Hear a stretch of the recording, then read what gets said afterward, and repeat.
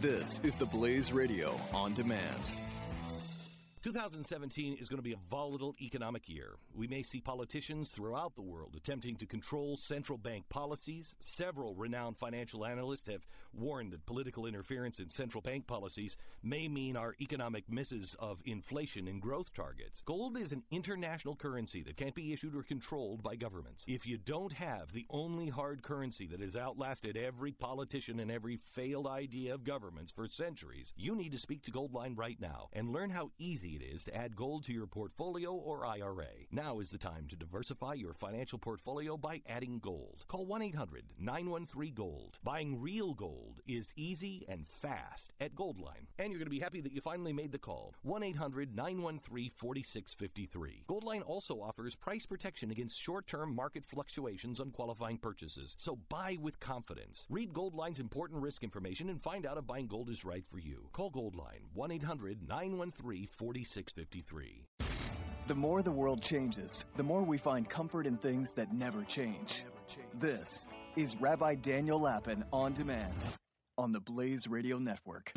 Welcome, all you happy warriors, eager devotees of the Rabbi Daniel Lapin Show, spiritually grounded in everything that is life-affirming, devoted to your faith, your families, your finances, and your friends, knowing that you can triumph over those who both intentionally and unknowingly promote a dark abyss of satanic secular socialism and all the many social pathologies that it generates.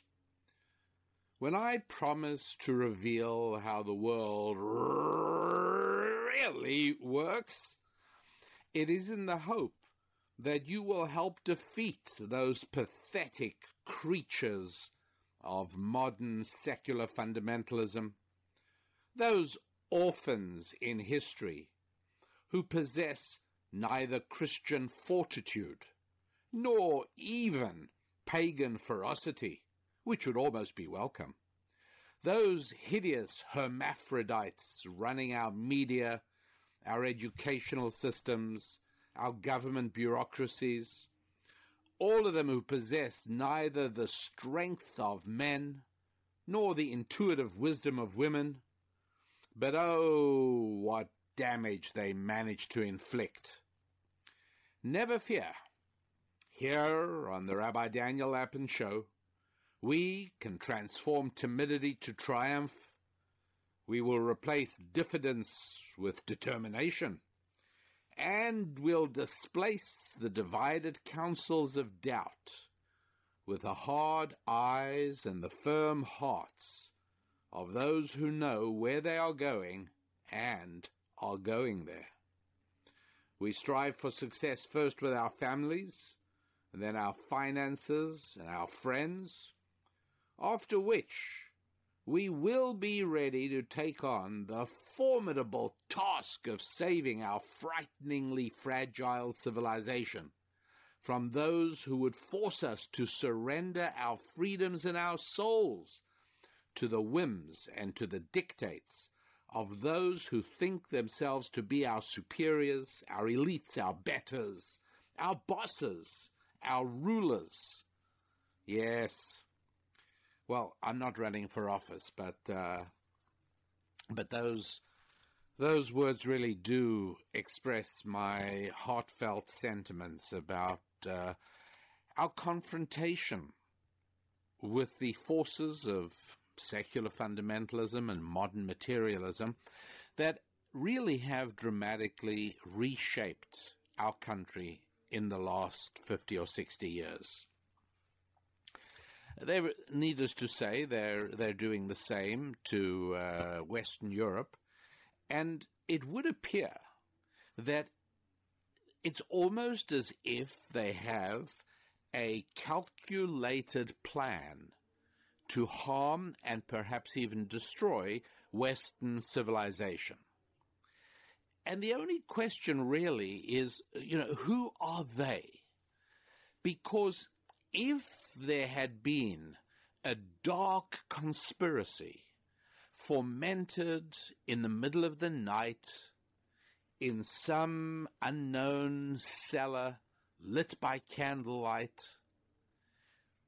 where the plotters gathered and the conspiracy was contrived, all of that. And yet, had that happened, could they have possibly come up with a better way to hurt America than what they've done in the last 60 years? Don't you think that if you would have been in that mythical cellar, in that hidden meeting place, concealed from the eyes of decent men, had you been there in, shall we say, 1962,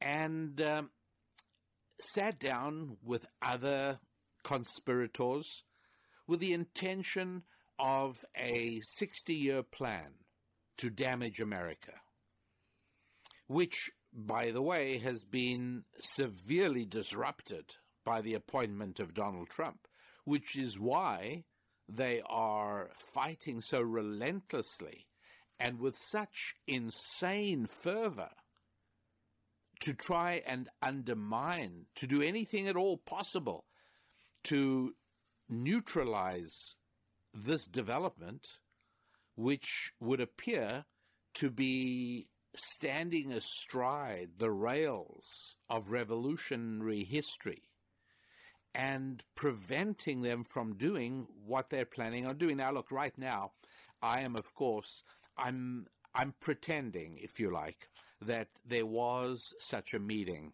in 1962, a date chosen fairly arbitrarily. I'm pretending that there was such a meeting. And what I'm asking is, what are some of the things they could have decided to do at that meeting?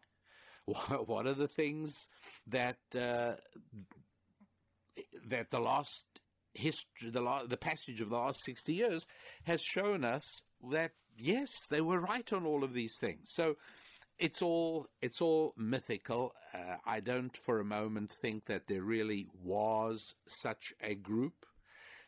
That naturally, I know, that leaves me with a problem of explaining how could all of these things happen or have happened without any calculated plan. How is it possible that these things happen, by accident, one after the other? And I think I'm going to be able to explain that the answer is neither random coincidence or accident, neither is it conspiracy on the part of anybody, any group of people determined to harm the United States of America. So if you were in that conspiracy group, that hypothetical conspiracy group a number of years ago, what might have been some of the strategies that you would have recommended to your fellow co-conspirators whose stated goal was to try and bring America to its knees, try and obliterate America's power in the world and its influence and its role? What are some of the things you might have done? Well, don't you think that you might have decided to imperil the educational system? What would you have done? Well, and again, I'm working on this. I'm sort of reverse engineering it, if you know what I mean. I'm taking ancient Jewish wisdom and I'm saying, okay, what does ancient Jewish wisdom say is necessary for the vitality and health and durability of a society and of a culture? And the answer is, one of the answers is from the book of Hosea, chapter 4, verse 6. My people are destroyed for lack of knowledge. Or in Hebrew, if you're interested, it reads, Nidmu ami mibli hadat. My people are destroyed for lack of knowledge. And so I'd say, okay, great. clearly, one of the things I need to do is very definitely I've got to damage the educational system. Clearly, right? Got to damage the educational system. How do I do that? Well, what we could look at is the strategy that was employed to deliberately reduce literacy. Now, this is going to sound weird to some of you. It really will. You're going to say to yourself, it's impossible that people in charge of education ever could have made decisions like this. But they did. Yes, they did. So one of the key people who played a role in this was a guy called Professor John Dewey. Now, admittedly, he lived a little before our hypothetical conspiracy meeting in 1962. He was actually active at the turn of the century. And it was just before 1900 that he published a very important essay which became enormously influential and, by the way, still to this day shapes the view of the new teachers that are being put out every year by the educational colleges and the teacher training schools. It was an essay he published called The Primary Education Fetish. And he writes, there is a false educational god, and whose idolaters are legion and whose cult influences the entire educational system. This is language study. In other words, literacy. It's almost unquestioned that a child's first 3 years of school life shall be mainly taken up with learning to read and write his own language. If we add to this learning also a certain amount of numerical combinations, in other words, fancy word for arithmetic, we have the pivot about which primary education swings. Yes, that's right. Reading and writing and arithmetic. He's quite right. That is the pivot around which primary education used to revolve, and shouldn't it? After all, I mean, right at the outset, you've got to give your children the ability to communicate effectively and eloquently. So you teach them English, to read and to write, and you also teach them basic numerical literacy. You start off with arithmetic. But John Dewey then devotes the rest of his essay to explaining why this is a very bad idea. This is not something that we want to do. We've got to stop doing this. And I should have highlighted parts of the essay that I wanted to read to you, but it's just all of it is so indicting and really rather shocking. And he says it's a big shame that the 3 R's have been retained in spite of all the changes in modern conditions, he writes. And in other words, bottom line is what he says is that there's a case, and it's a very strong case that has to be made for a reconsideration of the whole question of the relative importance of learning to read and write and do arithmetic in primary education. Physiologists and psychologists are coming to believe that the sense organs and connected nerve and motor apparatus to the child are not at this period best adapted to the analytic work of learning to read and write. And he carries on and on and on, making this case, which by the time of our hypothetical conspiracy meeting in 1962 is very, very well established already. And he goes on by, listen to this part, it's all wrong to require a child to turn away from the rich material which is all about him. In other words, daydreaming, looking around the room, playing with toys, to which he spontaneously attends, and which is his natural, unconscious food, is to compel the premature use of analytic and abstract powers. It is willfully to deprive the child of that natural life and unconscious union with his environment, which is his birthright and privilege. There's every reason to suppose that a premature demand upon the abstract intellectual capacity stands in its way. It cripples the child rather than helps him.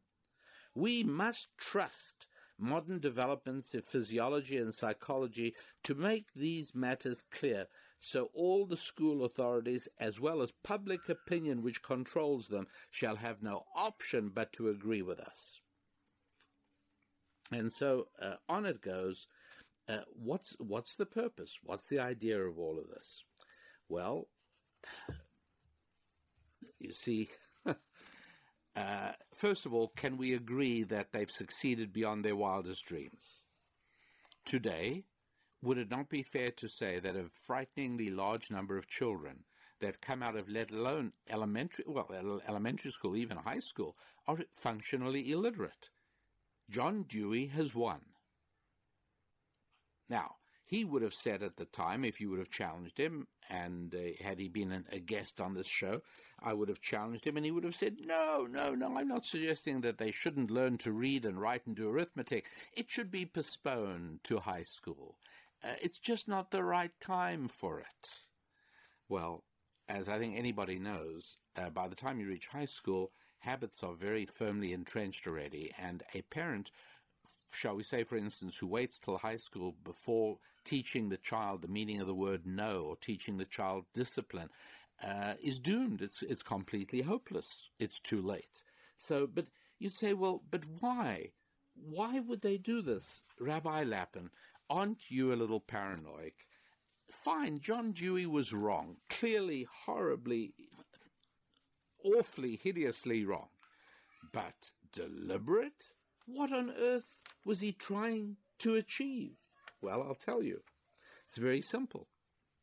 What he was trying to achieve is that the population, that children should grow up to turn to their betters, to their superiors, for guidance on all current events. And just watching, as I'm sure you sometimes do as well, when some of these entertainment shows sends out a camera onto the sidewalk and asks people basic questions.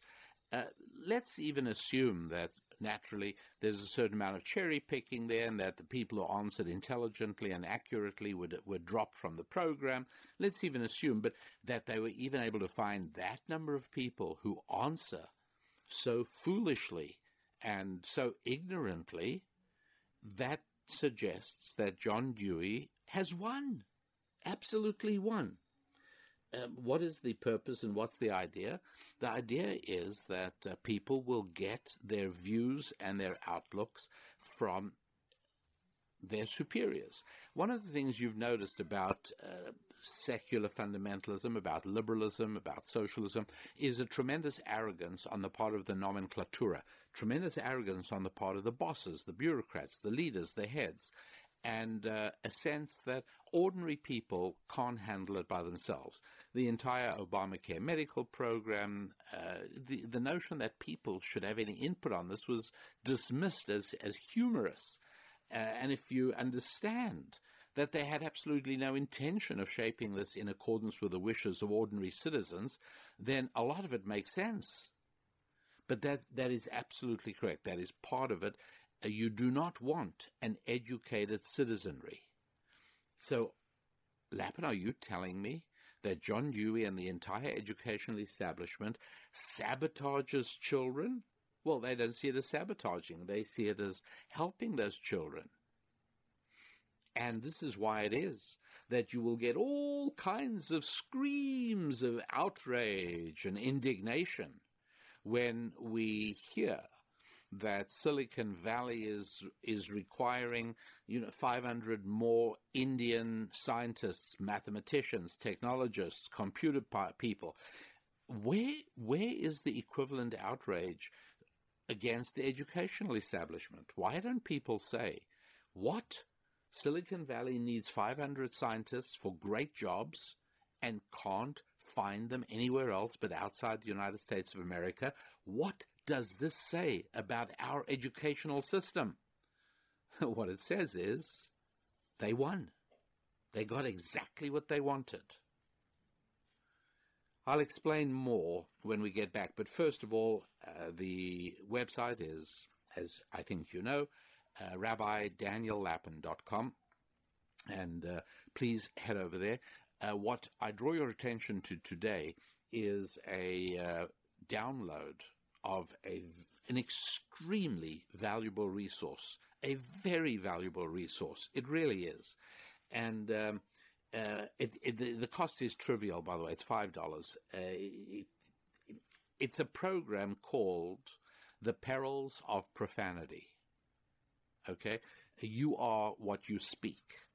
And it's specifically to combat a whole lot of the stuff we're talking about.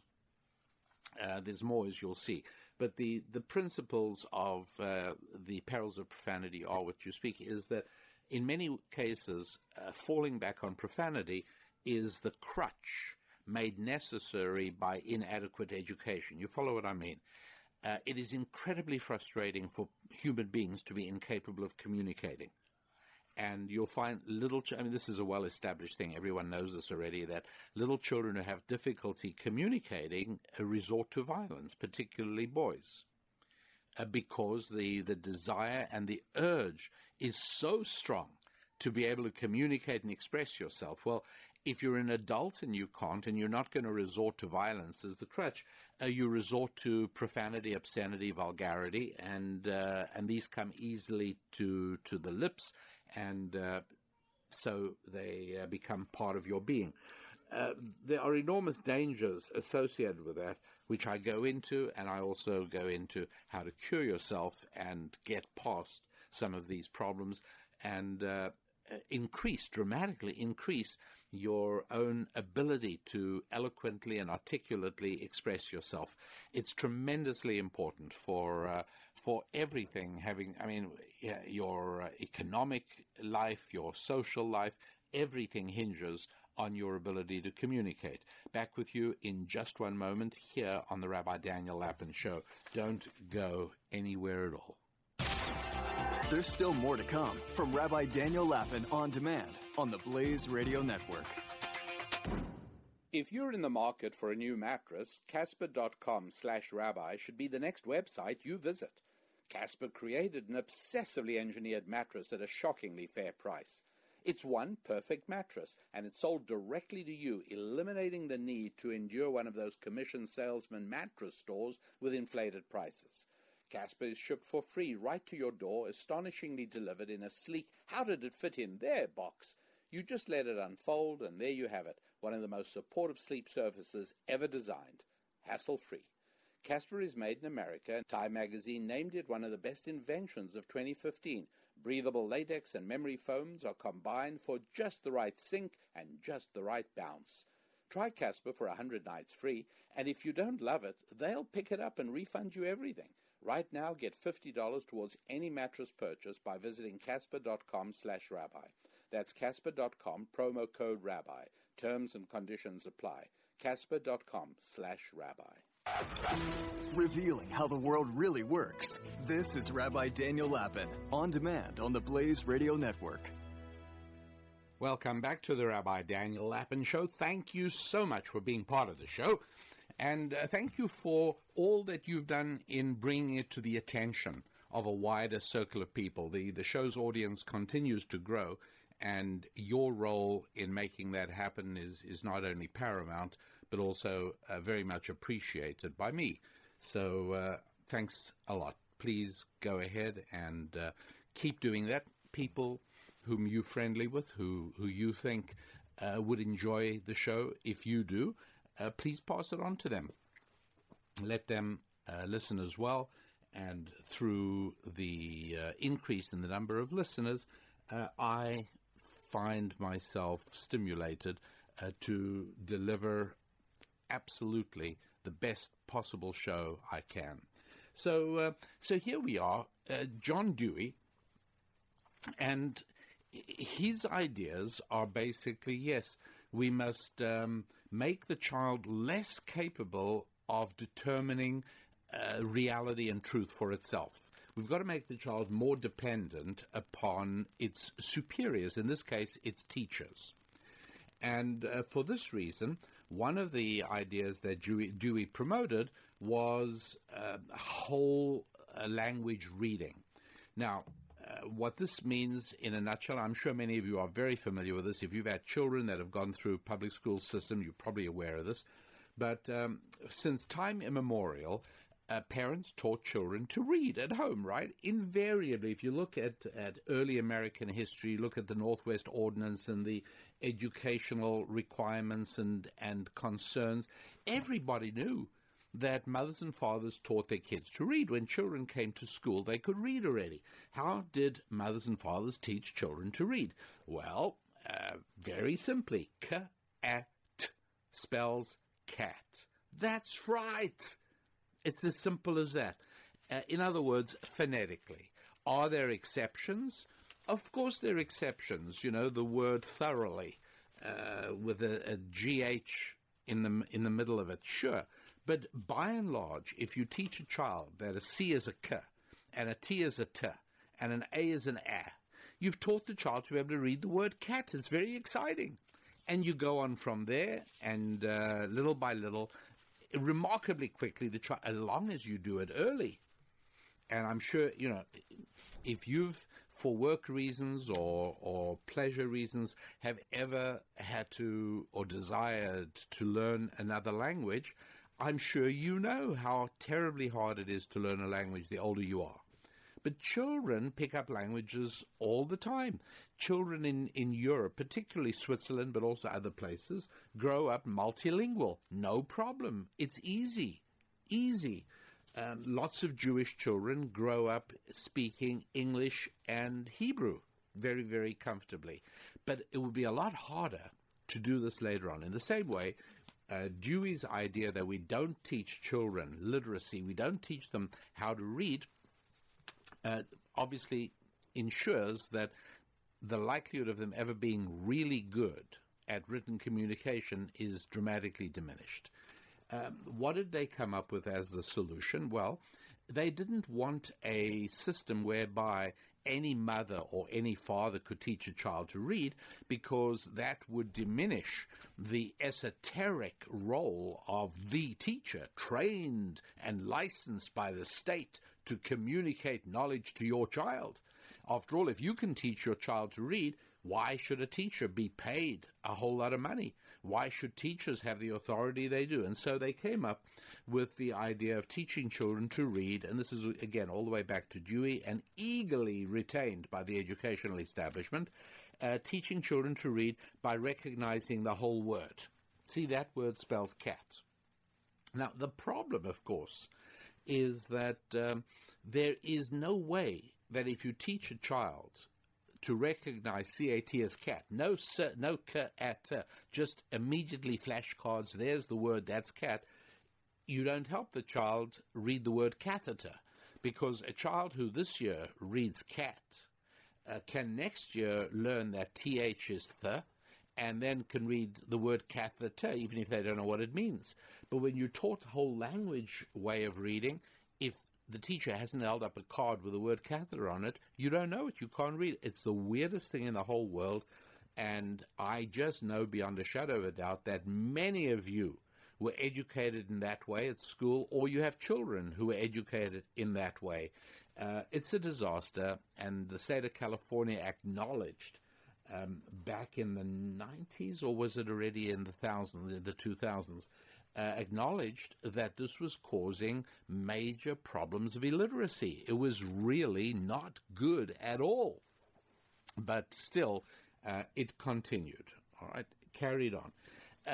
The Dewey I'm going to say goodbye to and leave him for now, as soon as I just mentioned that you have to know that Dewey thoughtlessly, I'll grant you, he may not necessarily have designed to do this, but he did destroy the only form of education by which even mediocre teachers dealing with mediocre students could possibly contribute to the sum of human happiness, namely education by rote learning, right? You got to do that. And we always did that. That was what education used to be. It wasn't a case of whether the child was interested or not interested, or whether the child understood it or didn't understand it. You learned to recite poetry whether you liked it or not. You had to memorize. You had to learn the alphabet. You had to learn the multiplication table, right? All of those things. And the end result was, and again, there are many people there are older folks today who say, I would never support private schools because I was educated in the New York public schools and I'm very grateful for the education they gave me. Yeah, because way back, before they had completely adopted modern approaches to education from Dewey, and then later on, by the way, I've spoken about this in an earlier podcast, the Frankfurt School.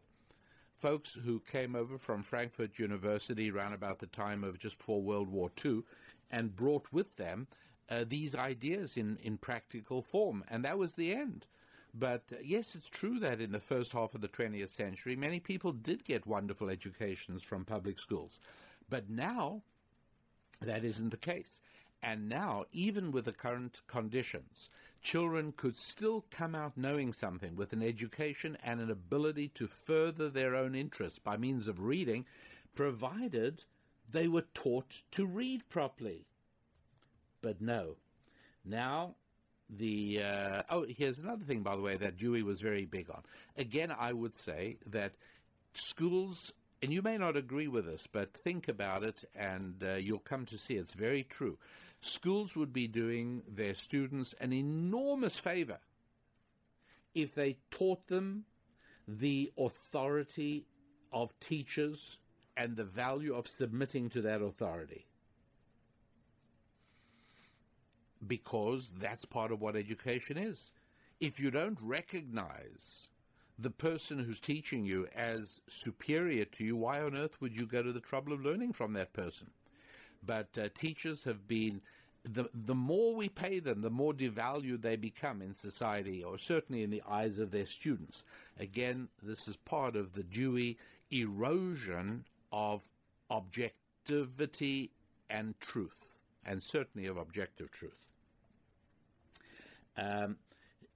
Dewey got rid of rote learning, got rid of submission to the authority of teachers, and he encouraged all American schools to think of education as the release of a child's potential through creative and experimental methods. In other words, to think and act as though all teachers were wonderfully dedicated professors and all students were wonderfully dedicated human beings eager to gain an education. Well, the chaos of American education owes quite a debt of gratitude to John Dewey, I can tell you that. And, Dewey eventually passed on, but his ideas remained enormously influential. To so much so, and I want to read you something from a guy called Professor Anthony Ettinger, who was chairman of the Center for Information Policy at Harvard University. I've got a speech of his from 1981. So as late as 81, still here, listen to this. It's hard to believe, but I'm reading it verbatim.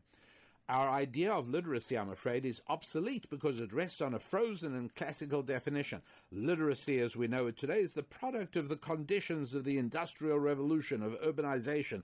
But as much as we might think it is, literacy is not an eternal phenomenon. Today's literacy is a phenomenon that has its roots in the 19th century. One does not have to reach much further back to think of civilizations with different concepts of literacy, based, for example, on oral rather than written traditions. Yeah, like in Africa, right, where there was no writing until missionaries came from England. That's what he's talking about, right? He's giving equal value to African ideas of education as to Western ideas of education. And so the present, I'm reading a bit more of his. Do we really want to teach people to do a lot of sums or write in a fine round hand when they have a $5 calculator or a word processor to work with? Or do we really have to have everybody literate, writing and reading in the traditional sense, when we have the means through technology to achieve a new flowering of oral communication? I mean, only a PhD could be that dumb. Honestly, how do you get away with this kind of thing? Well, not only does he get away with it, but it gets to be inflicted on children everywhere. And the result is the chaos of education today. And what are we doing about it? Well, right now, one of the things that's happening is in California, a bastion of chaotic education. They're trying to pass a law that senior teachers do not have to pay tax. In other words, it's a way of giving teachers a raise without actually having to give them a raise. Teachers don't have to pay tax. Will Sacramento pass this in California soon? I don't know, but I'm going to keep watching and I'll let you know. But it looks like an extremely serious program. And, teachers' unions, that's been the problem all along. Has the concern ever been students and the welfare of children? No, of course not. That's one of the reasons that teachers' unions have meticulously and relentlessly resisted compensation based on results. It's the idea that teachers that do a great job and actually educate children should be paid better than teachers who don't. No, nothing like that at all. Teachers are paid on seniority. And firing, can you fire bad teachers? No. Last in, first out is the rule. And the lie that is maintained by unions and their allies, politicians who are bribed by the teachers' unions, the lie is we have to attract teachers to the profession. The truth is there's a glut of teachers on the market. There's just too many. That's why the teachers are being let go. There is no shortage of teachers. One of the reasons, by the way, that teachers pay, which is none too bad, by the way, on an hourly basis, I can tell you, but one of the reasons that teachers pay is where it is, and that the unions have to force school districts to raise. Normally, the market would do it, right? The market doesn't do it because so many people are flocking to become teachers. It's not a bad deal at all. People are moving. Lots and lots of people want to become teachers, but they would be a little less inclined to flock to the profession if the standards were maintained. But that, of course, is not going to happen in the foreseeable future. So there we've got our hypothetical conspiracy going on, shall we say, 1962, and they say, well, one of the things we've got to do is make sure that children grow up incapable of educating themselves, incapable of forming their own opinions, incapable of understanding what's going on. My people are destroyed for a lack of education. Book of Hosea. Exactly right. So that's one of the things we do. We try and come up with ways to undermine education. And a way to do it is to get teachers on our side, to make their financial welfare contingent on their joining our agenda. Okay, great. We got it. We do it. And then we've got to do the same thing with universities. We've got to take universities and strip away the concepts of classical education and replace them with nonsense education. Is it any wonder that it is difficult to find American scientists, mathematicians, engineers, programmers, and that Silicon Valley has to hire from India? Makes perfect sense to me. But who are these people who are plotting and strategizing and conspiring to do this to America? Who are they? Look, it's very tempting to see this thing happening, to see it as the result of a conspiracy. So much so that somebody who was by no means a fool, a guy called Professor Carroll Quigley, and he was a professor at Georgetown University. He came up with a book. It's 800 pages. I've read it, and I have it. No, it's not 800 pages. I'm looking at it. It's 1,300 pages. It's called Tragedy and Hope by Dr. Carroll Quigley. And he taught at the Foreign Service School at Georgetown University. And so he also, came up with this idea of there's got to be a conspiracy. There's got to be people who are making all this happen, because it is impossible that it's just happening randomly by accident. I mean, how can so much destructive policy win favor in the greatest country on earth and just remorselessly drag it down to mediocrity and ultimately oblivion? How could that happen other than by devious, strategic calculation by hidden, powerful forces? That's surely the only way. How's about the Jews? What about the protocols of the Elders of Zion?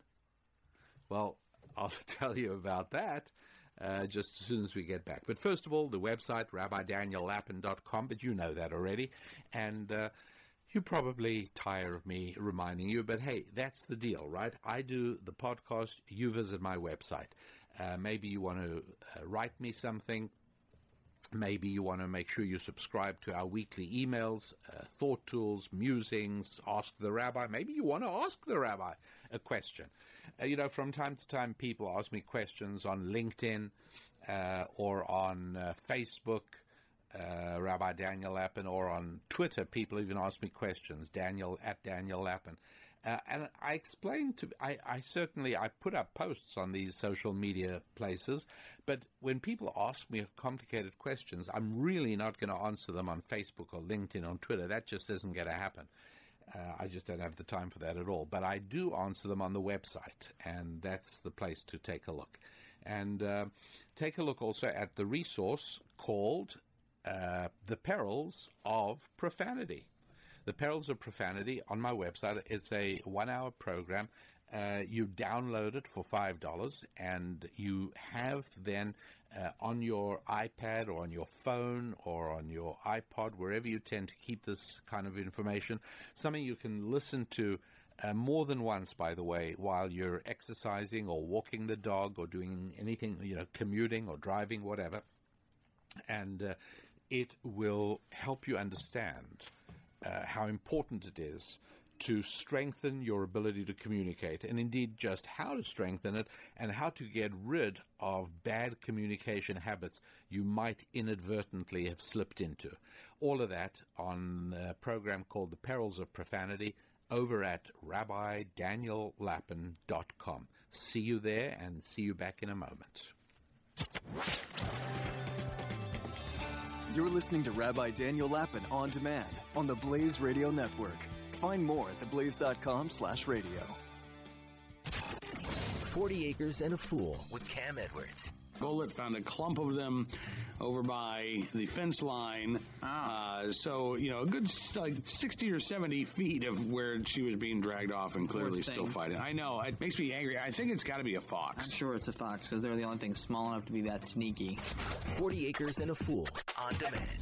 New episodes posted every Saturday at noon Eastern on theblaze.com/radio, SoundCloud, iTunes, and Google Play Music.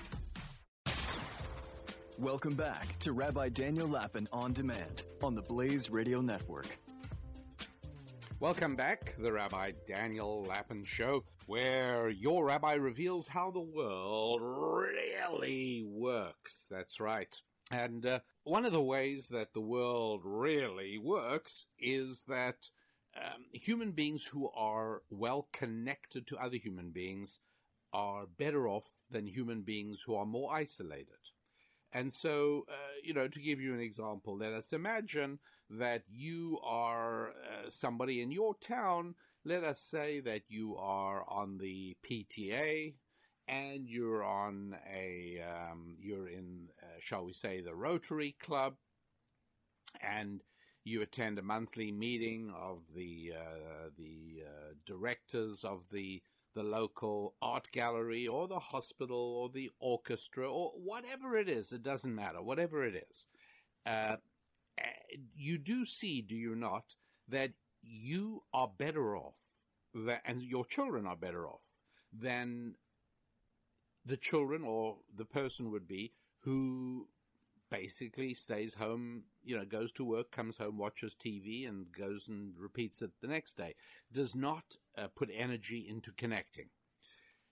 Difference is that when you need something, or your children need something, or a friend of yours needs something, which is a way of, you build up a certain currency in favors, not maliciously, but just through the natural order of things, because what happens is that when somebody comes to you and says, I'm trying to reach such and such a person, or your answer is, I know him. I see him at board meetings every 2 weeks. And could you introduce me? Yeah, I can introduce you. Sure. What do you want to do? And so on and so forth. You see how that works. Business-wise, same thing, right? A lot of business takes place between people who know one another from church or synagogue or from Rotary or from wherever it is, even though you may well not do any business at those places. That doesn't matter.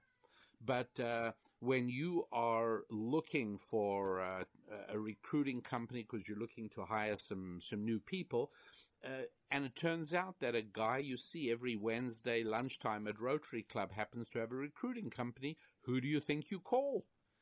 And so it goes. Connections are valuable. And so in the same way that on a small scale, maybe you go to a car club meeting once a month or whatever your interests are. But the more of these things you build into your life, the better off you are socially, financially, in every possible way. And so, as you can imagine, on larger scales, the same thing happens. So, for instance, there was a club that was formed in 1954 called the Bilderbergers Club. All right. Now, you will have heard all kinds of ominous things, I'm sure. The Bilderbergers are planning this and the Bilderbergers are planning that. The Bilderbergers are a group of movers and shakers. They were people influential in one way or another. By the way, how do you get to be influential? By connecting with as many other people as possible. The more people you know and the more people are in your group, as it were, the more influential you are and the more influential you are seen to be. So the Bilderbergers started in 1954. They met at a place called the Hotel Bilderberger in the Netherlands, and folks came from different countries, and over the years it's continued. Do you want to know what a modern-day equivalent of it is? The Davos gathering. Every year in Switzerland, it always makes the papers, right? Every year in Switzerland, there's a group of movers and shakers that get together, and they're celebrities, and they're business people, and they're politicians, and they go there not deliberately to control the world. They go there to have a good time. They go there to enjoy a luxurious few days in the company of people they consider to be their equals or their superiors, and they enjoy a luxurious and stimulating time. So they go to Davos in exactly the same way that if I was invited, I'd go, of course, you see. But is Davos controlling the world? Well, no more than the Bilderbergers. Well, are the Bilderbergers controlling? Well, not really. It's just that people might say, let's imagine in your town, you are a member of your car club and a member of Rotary, and you're on the PTA, and you're on the board of the hospital, and you're on the Boy Scouts committee. Let's say you're on all of those things, okay? And it so happens that when somebody wants to run for mayor of the town, you are one of the people he comes to talk to because a lot of people know you. And whoever he talks to, people say, oh, you know what, you need to talk to John Smith. That's you. And pretty soon a guy comes to you and says, I'm hoping to run for mayor and I hope you'll support me. Yeah, you talk to him, you chat for a while, you like him, fine, okay. What does that mean? Well, since you know a lot of people, you probably have a few dollars, because the linkage between having a few dollars and knowing lots and lots and lots of people is a very strong, important point. By the way, more on that in my set on my website called the Income Abundance Set. All right, 3 CDs, 2 books, and there's a lot there. One of the CDs is a 2-hour audio program, Prosperity Power, based very, very much on understanding this linkage between connections with people and how it translates into money. So anyway, this candidate comes, talks to you, he gets your support, you like him, so it ends up you give him a few dollars, but that's not all you do. You give him the names of a few of your friends that maybe you do business with, or you know, whatever it is, and you say, listen, go talk to them, use my name. Pretty soon, the guy gets to win the election, becomes mayor. Who do you think is his big buddy? Who do you think he talks to when issues crop up? That would be you. And so folks might then start saying, hey, does John Smith, run this town? Does John Smith shape everything that goes on here? And the answer is, that you have a life, right? You've got a family, you've got children, whatever it is, you're not exactly in the running the world business. You're not even in running the town business. But as a concerned citizen, and you're well invested in your community, you are interested in what's going on. And so people might well say, hey, is he running things around here? Well, not really, but you are more influential than most people, and you are better connected than most people, right? That's certainly true. And so that's really how it is with the Bilderbergers, and it's how it is with the divorced people, and it's how it is with many other high-level groups that get together and meet on a regular basis. Those connections are really valuable, and they really do translate into a certain degree of influence, power, and money. They do. This, you don't have to stick with the 20th or the 21st century for this. You can go all the way back to the 18th century. There's a group called the Illuminati. Now, I could do an entire show on the Illuminati because they were an important group. I'm not going to do that right now. But there it was, back in May 1776. Adam Weishaupt in Germany started the Illuminati. Again, secret society with plans to do this or that to the world. Yes and no. But you see, what I'm about to try and show you is that in order to understand what's going on, you don't need a secret society. You don't need a cellar full of conspirators trying to figure out how to ruin the country or destroy the world or whatever it is, or gain supreme power and control of all the world. And bankers, by the way, yes, bankers are very much a part of that and seem to be a part of that. Because the combination of money and connection does make them influential. There's no question about it. Now, once upon a time, when bankers came from many different persuasions, some were conservative, some were liberal, some were Jewish, some were Christian. There were all kinds of people. So you didn't ever then have the tendency to say, hey, are the bankers running the world? But when it turns to be, when it becomes a more monolithic kind of group, at that point where everyone in the group is trying to do the same thing and move in the same direction and has the same political outlook, well, now you might well say, hey, are the bankers running the world? And again, they've got lives. It's not that they're trying to run the world, but they are trying to further their own ends, just like you and I are. And because of their connections and because of the money tied to the connections, they are well equipped to be able to shape political ends for their own purposes, obviously. But secret societies with hidden plans, not so much really. All that having been said, it's important to understand that it really does look that way. I fully agree. It really looks that way. For instance, how hard is it? How many years of formal education at a kindergarten or a GIC, a government indoctrination camp, would you, when I say kindergarten, I mean what most people call universities and colleges. But how many years of education at high school or college or GICs or kindergartens would you need in order to understand what I'm about to say? Get ready. Put on your thinking cap, because this is hard, my friends. I'm going to be taxing your intellectual powers to the full here. Are you ready? Okay. Any country that encourages open immigration, including from places that do not share your culture, and at the same time you also are committed to having a welfare society, well, that's not going to work. You're doomed. It's unsustainable. Maybe not today, maybe not tomorrow, but it'll be the next day. But somewhere down the road, when you're giving out the money from those citizens who are working to those who are not, and at the same time you're welcoming open doors to people from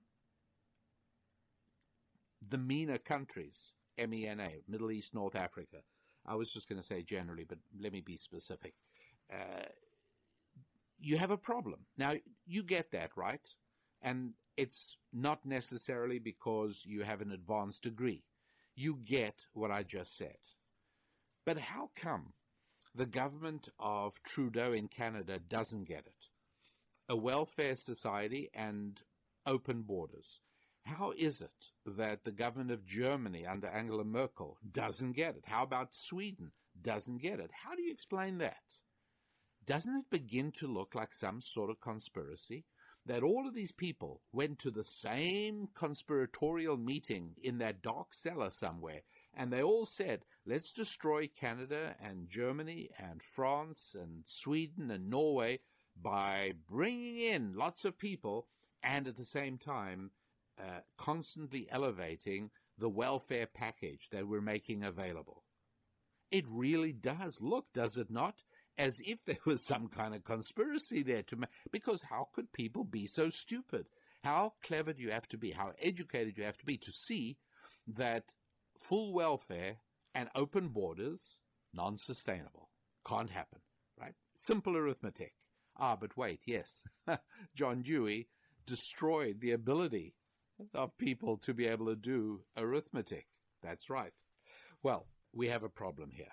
And one of the best conspiracies is a book called The Protocols of the Elders of Zion, pretending to be, and again, let me just stress, it really is a hoax. Believe me, I would absolutely tell you the truth on this. And as you know, I'm not shy or diffident about speaking the truth, even when it is about my own religion, people of my own faith.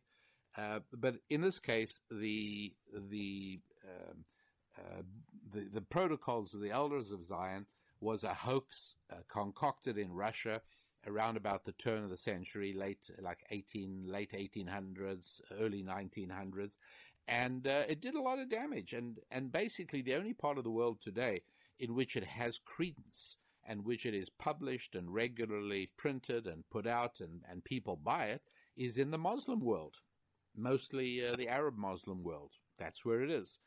But I will tell you that by the time I have finished telling you a few things from the Protocols of the Elders of Zion when we come back, you are not going to be sure whether you believe me that it's a hoax, because it's going to look as if everything they planned in this ostensible description, okay, it's the minutes of the kind of meeting I've been joking about, right? This is the minutes of a group of Jews plotting to destroy America, right, in the early 20th century.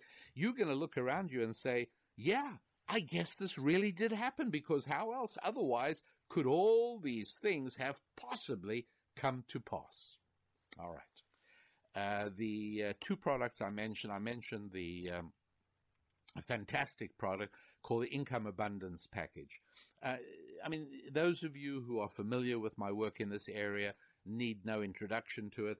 Basically, you or anybody in your circle who is desperately in need of a major financial makeover, somebody who is also committed to changing their financial destiny, it's as simple as that. You need the Income Abundance Set. Go to my website, RabbiDanielLappin.com, and take a look at it.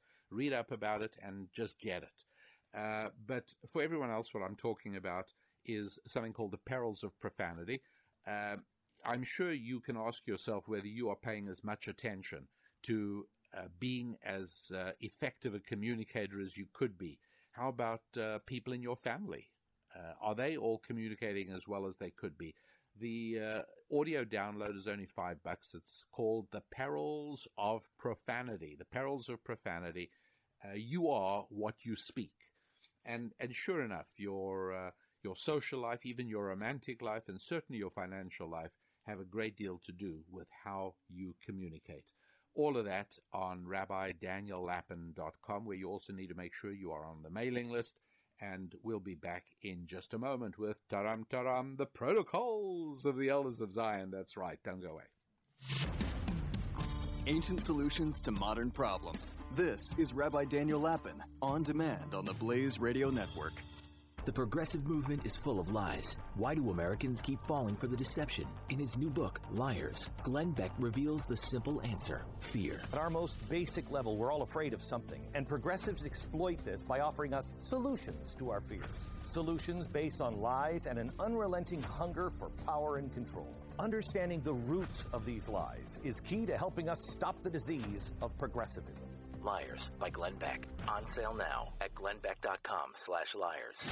Rabbi Daniel Lappin returns with more of how the world really works on the Blaze Radio Network on demand. Welcome back, everybody.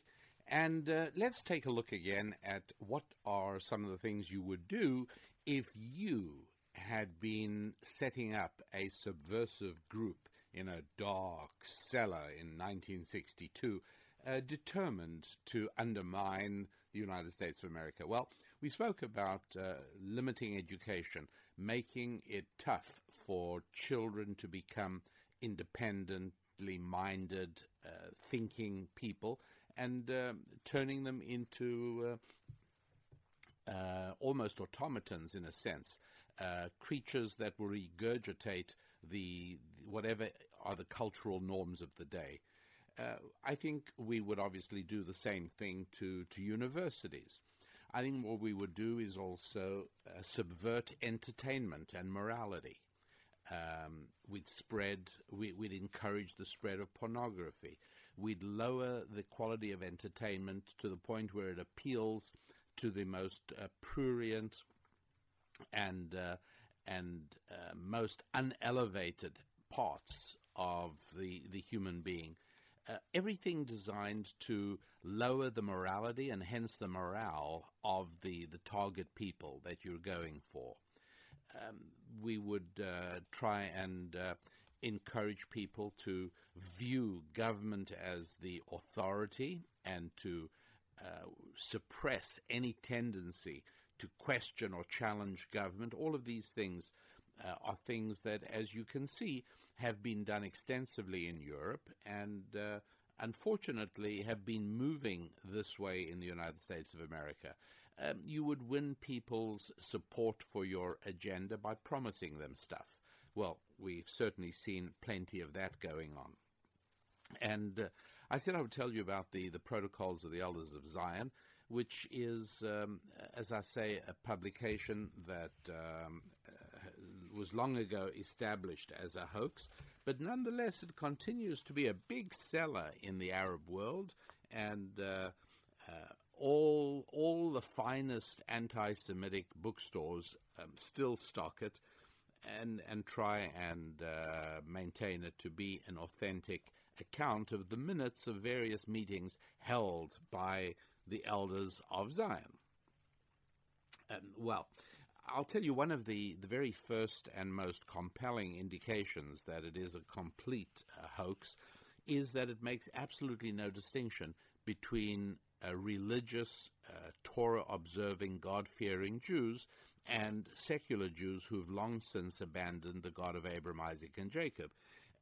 That would be a mistake, because there has always been an unbridgeable gulf between those two groups of Jews, and as a matter of fact, considerable hostility generally from the secular towards the religious. It's not a calm situation, and there are really only very few times and very few topics that tends to bring Jews together on those fronts. But even Israel doesn't, as I'm sure you know.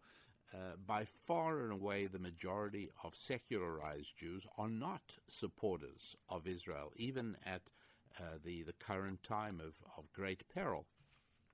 And so the book, failing to make that distinction, reveals itself to be a forgery, because there is no way all of these Jews would sort of sit down in this meeting, and talk and plot and plan. But anyway, I'll give you a little bit of an idea of what they come up with.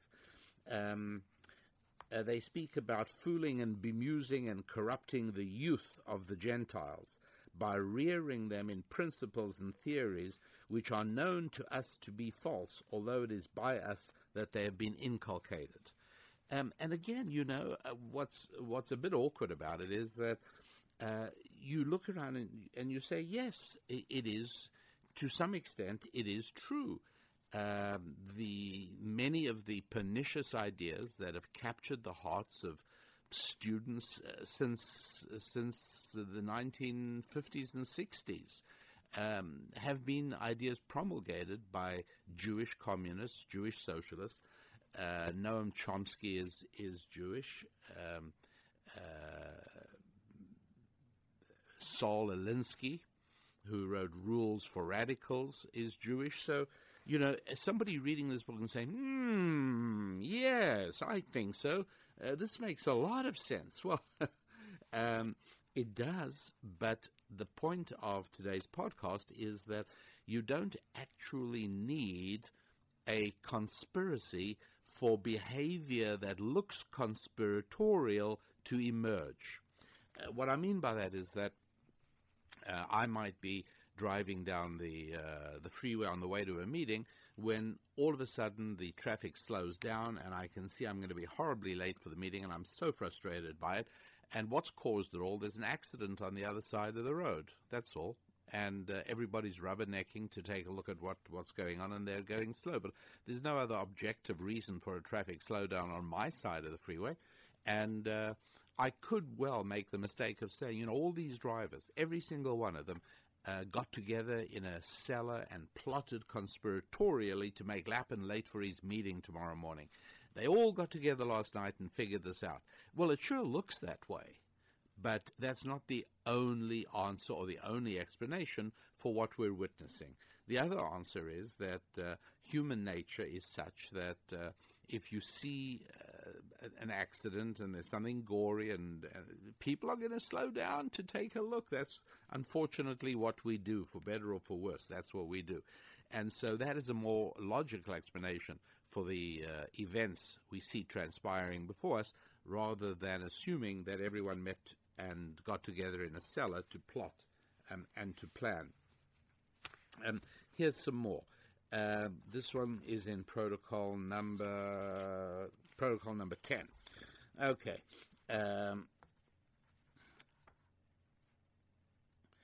We must teach even the smallest units of members of the human race to vote by means of meetings and agreements by groups.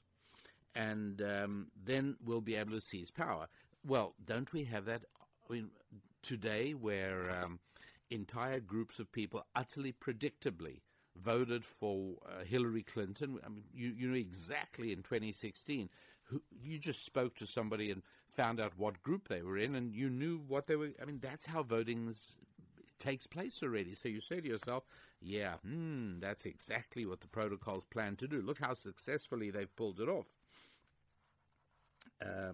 They say...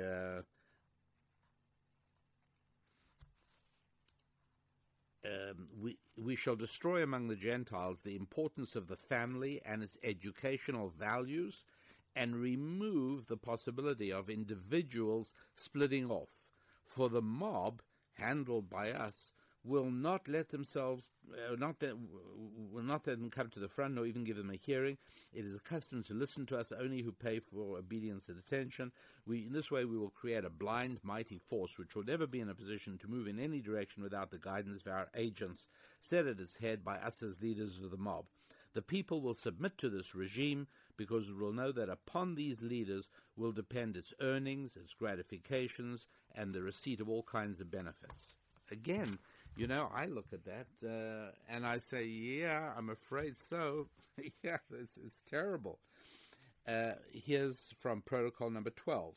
The word freedom, which can be interpreted in various ways, we must define as freedom is the right to do that which the law allows. Got it? Now, that's not really our American definition of freedom at all, but it is the freedom that the Protocols of Elders of Zion says that this conspiratorial group decided to define freedom in that fashion, which makes a lot of sense, again, from their point of view. As you want to bring down a culture in a society, you do want to make it very subservient to government because you're going to be the ones running that government. Then we've got, how about this? Okay, so now we've contrived to possess ourselves of the minds of the community to such an extent that they all come near looking upon the events of the world through the colored glasses of those spectacles we are setting astride their noses. Amazing. Amazing. That's right. So the depiction of news, right? People, the majority of people in the United States of America, from where do they know what's going on? Right? And who controls that? Well, the same conspiratorial group, right? Excepting, as I'm going to show you, it doesn't require a conspiratorial meeting to make a whole lot of people move in the same direction and to behave in predictable ways. I spoke earlier about sort of corrupting the culture. So in Protocol 14, they say, in countries known as progressive and enlightened, we create a senseless, filthy, abominable literature and entertainment. For some time after our entrance to power, we shall continue to encourage its existence in order to provide a telling relief by contrast to the speeches of our party program, which will be distributed from our headquarters. Okay, I'll just give you a couple more so as you see what's going on here. Protocol number 16, emasculation of the universities, substitute for classicism. In order to effect the destruction of all collective forces except ours, we shall emasculate the first stage of collectivism, the universities, by re-educating them in a new direction. Their officials and professors will be prepared for their business by detailed secret programs of action from which they will not with immunity diverge, not by one iota. They will be appointed with a special precaution and will be so placed as to be wholly dependent upon the government. Is that, I ask you, is that or is that not an accurate description of American kindergartens, universities today? Honestly. And here, we've spoken about how, in the past I've explained how the left has abolished the study of American history. And all people read about now is the evils done to the Indians, the evils done to any other group, and the evils done by Christopher Columbus, and that's all students hear today. Today, you pick a young child out of a school where 50 years ago, that same child would have had an extensive knowledge of American history. Listen to the Protocols of the Elders of Zion, number 16. Classicism, as also any form of study of ancient history in which there are more bad than good examples, we shall replace with the study of the program of the future. We shall erase from the memory of men all facts of previous centuries which are undesirable to us, and leave only those which depict all the errors of the governments of the past. The study of practical life, of the obligations of order, of the relations of people one to another, of avoiding bad and selfish examples, etc., etc., but basically taking charge of the study of history to make it absolutely out of reach that people do not know where they came from. We destroy their past, and then we learn through that we can control their future. Protocol number 20, financial program, progressive tax, progressive taxation, interest-bearing papers, stagnation of currency. Today we shall touch upon the financial program, which I put off to the end of my report as being the most difficult, the crowning and the decisive point of our plans. Before entering upon it, I will remind you that I have already spoken before by way of a hint when I said that the sum total of our actions is settled by the question of figures. And on they go about making people more and more dependent on government by taxing them so as we reduce their independence and increasing government services so they start falling into a state of dependency. And again, you look at that and you say, well, yeah, I guess they pulled that off.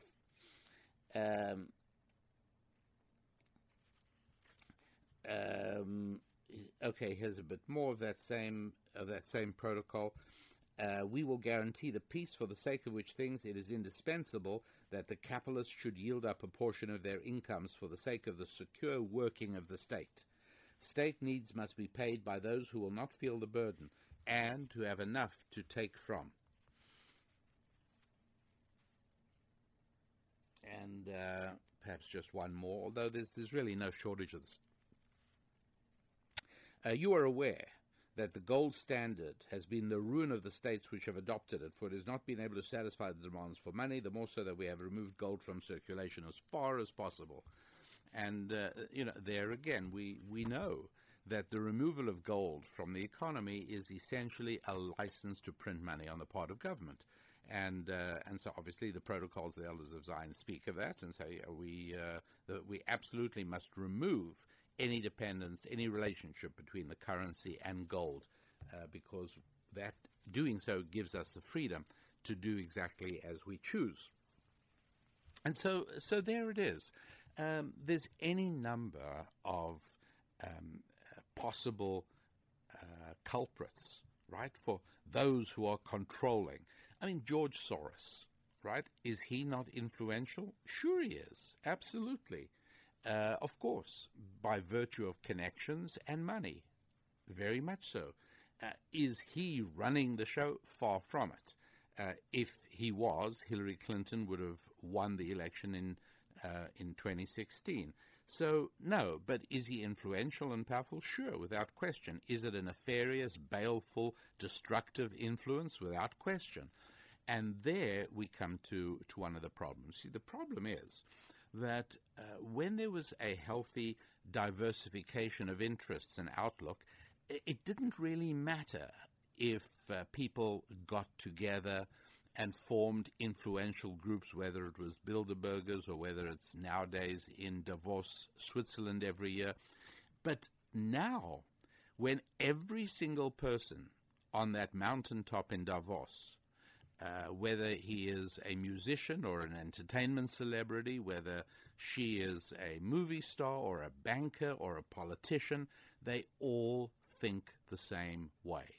And in an earlier show, I discussed a little bit about the role that universities have played in making the elite all think exactly the same way. But where did the universities get it from? And so we are able to see that the truth is that there is not any one particular group running the affairs. It's not as if there's one hidden, secret, obscure group trying to become world dominant. But whether you go to the Bilderberger group or whether you go to any table at the Pier Hotel on a Monday morning in New York where businessmen from Wall Street are having breakfast, wherever you go, pretty much all the folks are going to be thinking the same way. What has caused this? What's the result of it? And the answer is the complete extirpation of Judeo-Christian biblical faith from Western civilization. And what that does is cause a complete uniformity of thinking as well as an intolerance for any departure from doctrine. A departure from doctrine, in other words, anybody who doesn't toe the liberal line, is considered to be a religious heretic. And the penalties that are subsequently applied are penalties that can be draconian, because that's what they believe this to be doing. Their entire picture of their own virtue is tied up with their political positions. Their wisdom and their balance and their intelligence is measured by their rejection of God and the Bible and faith. Their sense of morality and virtue is derived from their progressivism and their willingness to increase taxation and to open the borders to immigrants, even those who are have a very high probability of being likely to commit violence.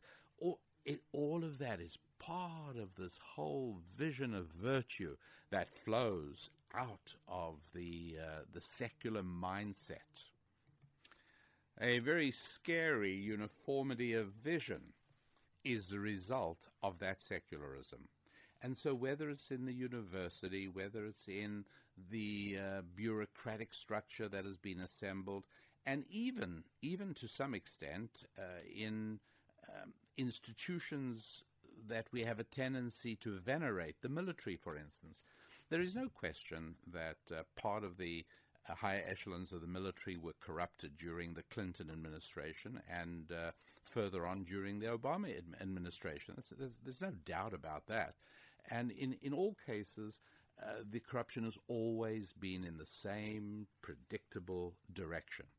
And so anybody can be completely forgiven for jumping to the conclusion that, yes, there is some kind of deep conspiracy. There are groups behind the scenes, shadowy individuals who are controlling things, because the uniformity is so unlikely to be achieved by random accident. There must be such a group, right? And the truth is, it is no accident and there is no group. It is that in the same way that it's not a coincidence that all the traffic in front of me stopped that morning, and neither is it a conspiracy. It's just a reality of human behavior. You see an accident, you slow down to take a look. In this case, you become part of a secular worldview, and everything else falls into place from that. That determines the type of government, it determines the freedoms, it determines it even determines an attitude towards homosexuality. All of that clearly emerging from the most basic and fundamental decision, right? And I've spoken about it before in terms of that basic question of where did human beings come from? And if you're going to start off with the basic presumption that human beings are here because of a lengthy process of unaided, random evolution, then everything else flows from that point. And it's not a conspiracy, and it's not any attempt by any identifiable group to take control. It is the natural unfolding of historic events in an utterly predictable fashion.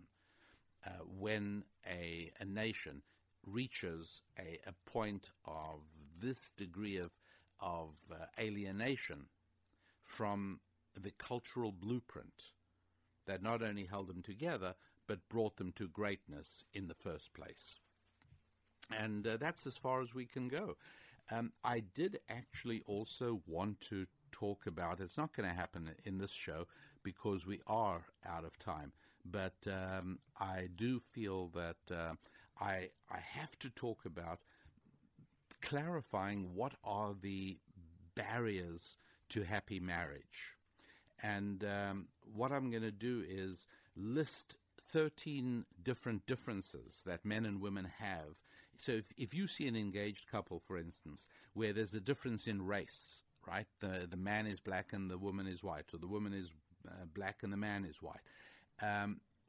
To what extent would you consider that to be an obstacle to a successful marriage? How important is that? So race is, if the man is black and the woman is white, or the other way around, how much of a problem would you consider that? How about if a man is from the upper class and a woman is from the lower class? Or how about the other way around? How about if they're different religions?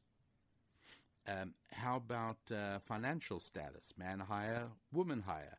How about religious commitment and fervor? What happens if they are of the same religion, but one of them, shall we say, the man is much more religious and more committed and the woman is less so, or the other way around? How important or dangerous or problematic would those be? What about if they don't match ambition-wise? Is that a problem? Well, it depends how. If the man is more ambitious, is that okay, or is that a problem? If the woman is more ambitious, what's that like? How about looks? This one is surprising. When people think about it and answer me, I get the most interesting responses. How problematic is it if the woman is more attractive than the guy? How about the other way around? What happens? How do you feel about a couple where the guy is just much more attractive than the woman is? So those are the things I'm going to talk about. They'll be coming up next week, I believe. But meanwhile, you can sort of think about those and contemplate as to which of them are more serious and more problematic than the others. Anyway, we will touch on that, and we will do that. The website is RabbiDanielLapin.com, and that means, as you know, that it is time to say goodbye. And so please visit the website, take a look at the income abundance set for those of you for whom that is of interest, and for everybody else, take a look at the download of The Perils of Profanity. You are what you speak. The extent to which so much of our lives can be improved by improving our own ability to articulate ideas eloquently to one another, how to work on that, how to get rid of bad habits, all of that is in that resource. I think you will find it not only interesting, but actually very useful indeed. Which means that we are about as far as we can go for today's show. So it is me, your rabbi, Rabbi Daniel Lapin, wishing you a fantastic week of good health and prosperity. God bless. This is Rabbi Daniel Lapin on demand on the Blaze Radio Network.